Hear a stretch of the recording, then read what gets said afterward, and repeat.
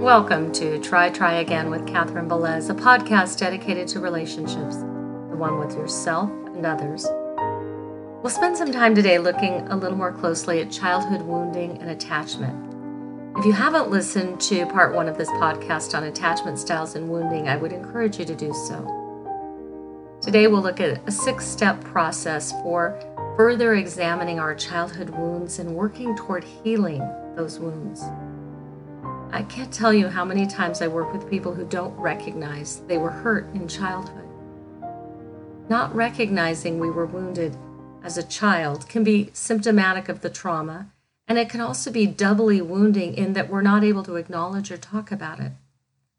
There are reasons I ask you to explore this if you can, and some of it has to do with the myths around childhood wounding. One of the myths is that if things are in the past, they're done with, they're over. It doesn't matter anymore.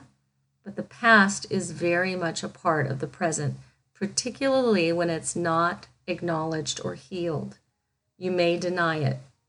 You may be so used to it that you don't think you notice it, but it is very much there. Another myth is you'll say things to yourself like, I was weak to allow this to hurt me and affect me for so long. If I'd been stronger, it wouldn't have happened, or I wouldn't have been so hurt. And that is a lie we often tell ourselves, out of shame for how we're feeling, out of fear. Sometimes it's a lie that's been told to us. Some of the strongest and most courageous people I've ever known were the ones who were hurt and able to acknowledge the hurt and work toward change.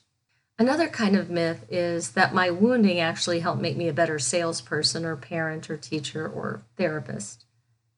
While this might seem true, and it might actually be true in small ways, the maladaptive coping skills we generally use to survive childhood wounding are oftentimes outgrown. They serve us for survival. They fail to serve in the long run or in relationships. And we start to have serious problems and sometimes deep pain. That's a sign that it's time to make changes, heal, and readapt. Let's also look quickly at some of the things you may have learned from childhood wounding.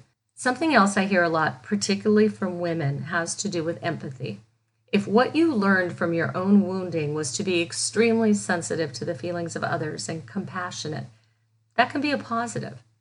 However, without balance and examination, the empathy or ability to feel another's pain can be detrimental to yourself, a sign of poor boundaries and an inability to protect self. The key is to be able to listen with compassion and empathy without absorbing the pain to the level where it damages you. This does a disservice to the speaker, and if known to the speaker, doubly hurts because now they're causing you pain.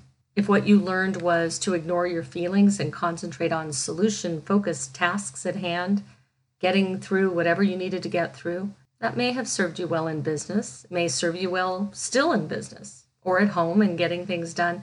You might find as you get deeper into your personal life, it does not serve you well, and that your feelings do matter immensely. If you learned that screaming and yelling to shut down other people allowed you to avoid the problems at hand, that might have been very effective in your family of origin at the moment. However, that behavior does not lend itself to deep, fulfilling relationships. If you learned that abuse and love can coexist in relationship, and you find yourself repeatedly making excuses for hurtful or abusive behavior by justifying that it's part of how your partner loves you or how you show love, then it's time to re-examine that relationship and your view of loving relationships.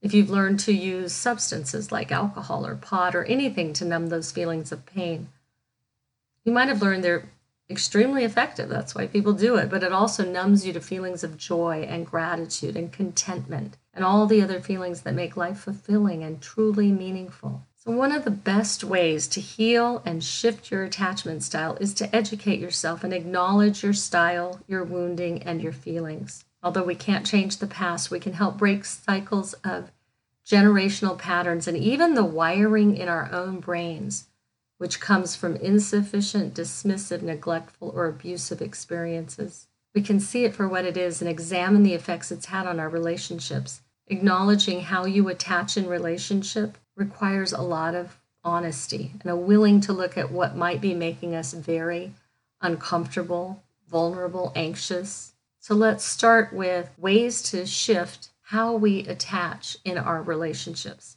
Let's start with what a secure attachment looks like. So when we have a secure attachment style, we're usually pretty good about identifying if, when a feeling comes up, and equally, for the most part, able to express it, particularly in a trusting relationship. Our self-esteem and self-compassion are relatively solid. We're comfortable with proximity and closeness, and we don't have much fear of being rejected or overwhelmed. We're comfortable expressing our vulnerability, and we're comfortable in intimacy as well as being alone. For people who are securely attached, we may be in a relationship with someone who is not securely attached, and that is contributing to the disruption in the relationship. So it's good to know about our attachment styles for ourselves and for our loved ones. So let's talk about the insecure attachments, specifically avoidant, anxious, and disorganized, and how to start making internal shifts in thoughts and feelings. For someone with an avoidant attachment style, one of the most important skills we can learn is to express our vulnerability and allow ourselves to receive affection without fear of being consumed or overwhelmed. We have to learn to recognize that fear of vulnerability, rejection, and disappointment. In any relationship, the other person will let us down from time to time. They will hurt our feelings and disappoint us. We're all only human, and there's no such thing as a perfect relationship. However, it is important when we have an avoidant attachment style not to allow the fact that someone let us down to be a validation that everyone will always let us down and we should just bolt.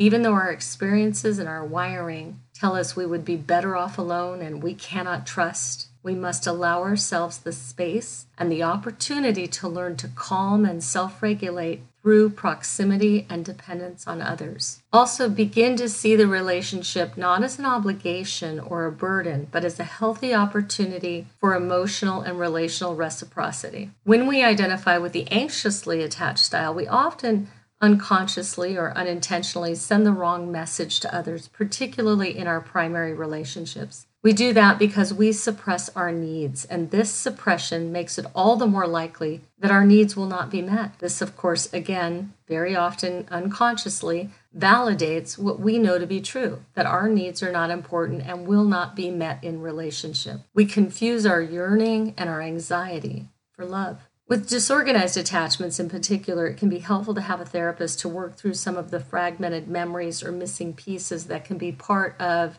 abuse and trauma, which are usually a big part of the disorganized attachment style. And this really can be true for any and all of the insecure attachment styles. It might be helpful to work with a therapist who specializes in treating trauma. For instance, I treat trauma through a variety of modalities, including talk therapy, art therapy, and trauma-focused cognitive behavioral therapy. There are many other treatments such as brain spotting or EMDR, which stands for eye movement desensitization and reprocessing. It's important to recognize that for some of us, this kind of trauma treatment is necessary to learn to regulate ourselves and calm our bodies and brains before we can do some of the verbal processing. One of the benefits to having a therapist in helping to examine the attachments and relationships is that good therapy provides a secure attachment to allow growth and autonomy. We learn to stop reacting to triggers from our past experiences and instead respond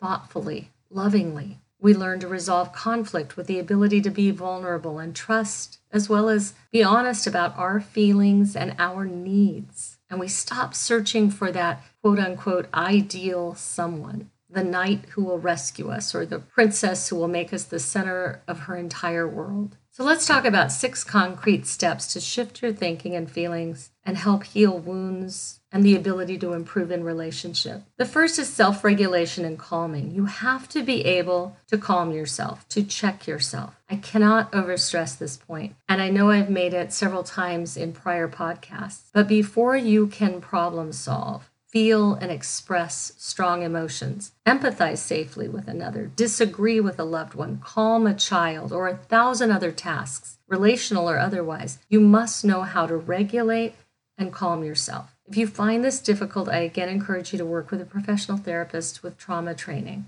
Secondly, and connected with number one, is coping with these emotions and using them as a source of data and awareness, especially in relationship. When you're thinking about something or having a conversation with a loved one and you suddenly feel your heart rate increase and your palms get sweaty, perhaps you have a memory of something, or perhaps your mind goes blank, there doesn't appear to be a reason that you're upset. For instance, you and your partner are simply trying to decide what restaurant you want to go to for dinner. But recognizing that you said you wanted Italian and your partner didn't listen might be a trigger for you. Something that simple might take you right back to a time in childhood or life where you didn't feel listened to, and you react, not based on where we're going for dinner, but based on unmet needs of the past or trauma. When that happens, tell yourself what is happening, or tell your partner that you're having a reaction, making sure not to blame your partner, but observing, identifying, and expressing what you're feeling in that moment. Practice recognizing when you're reacting rather than responding, and when that reaction does not appear to be appropriate for the situation at hand. Screaming at your partner that you don't want Chinese and that you wanted Italian is probably an inappropriate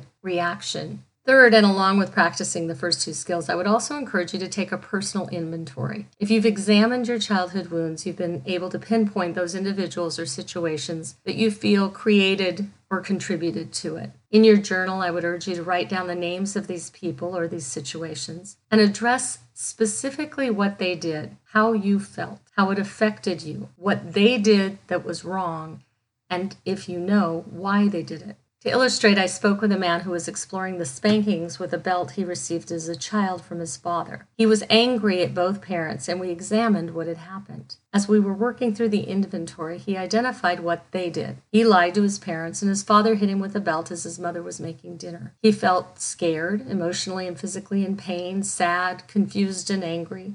He was able to identify how it affected him.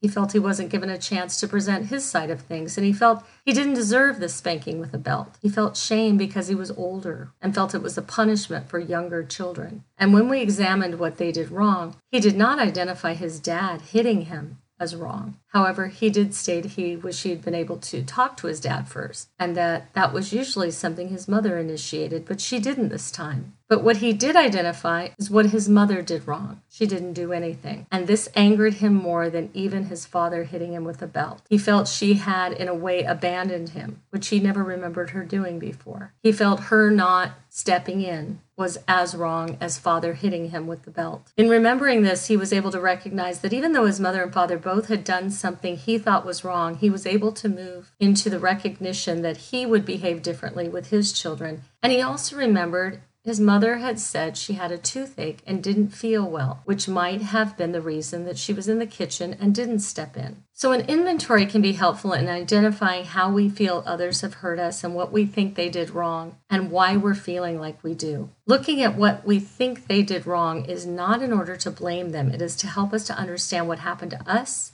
and what we believe about it. Now, in certain situations with severe abuse and trauma, we can easily and readily blame those who have intentionally hurt us. And in exploring these relationships, the goal is not to reconcile, particularly with those who are damaging or detrimental to us. But there are many, many relationships, most, that do not fall under the umbrella of severe trauma and abuse. So fourthly, as you go through your inventory, I would also ask you to think about your coping, survivals, your resilience. When you examine your wounds, your hurts, times you felt abandoned or alone or unheard, unseen, times you felt you were ugly or unloved or stupid or unworthy. Consider how you got through it. How did you emotionally and at times physically survive? I guarantee you that your story of survival, regardless of what you did to survive, is remarkable. It is a story of great strength and determination, and I would bet that your story would be inspiring to others and is hopefully inspiring to you.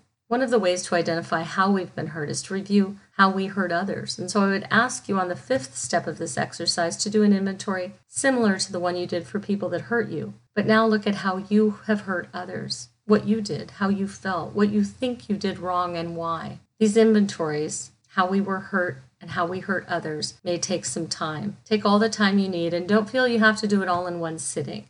You can do notations or you can write at length, whatever feels most comfortable to you. And number 6, make a little notation, maybe just a yes or no, at each wounding incident on whether you feel at this point you would ever be able to forgive the person or people that hurt you. You don't have to be specific and you don't have to know exactly what it would look like, but search your heart after this inventory exercise and determine if there is a space for forgiveness for yourself or others. The point of this exercise is to examine your thoughts and feelings and actions.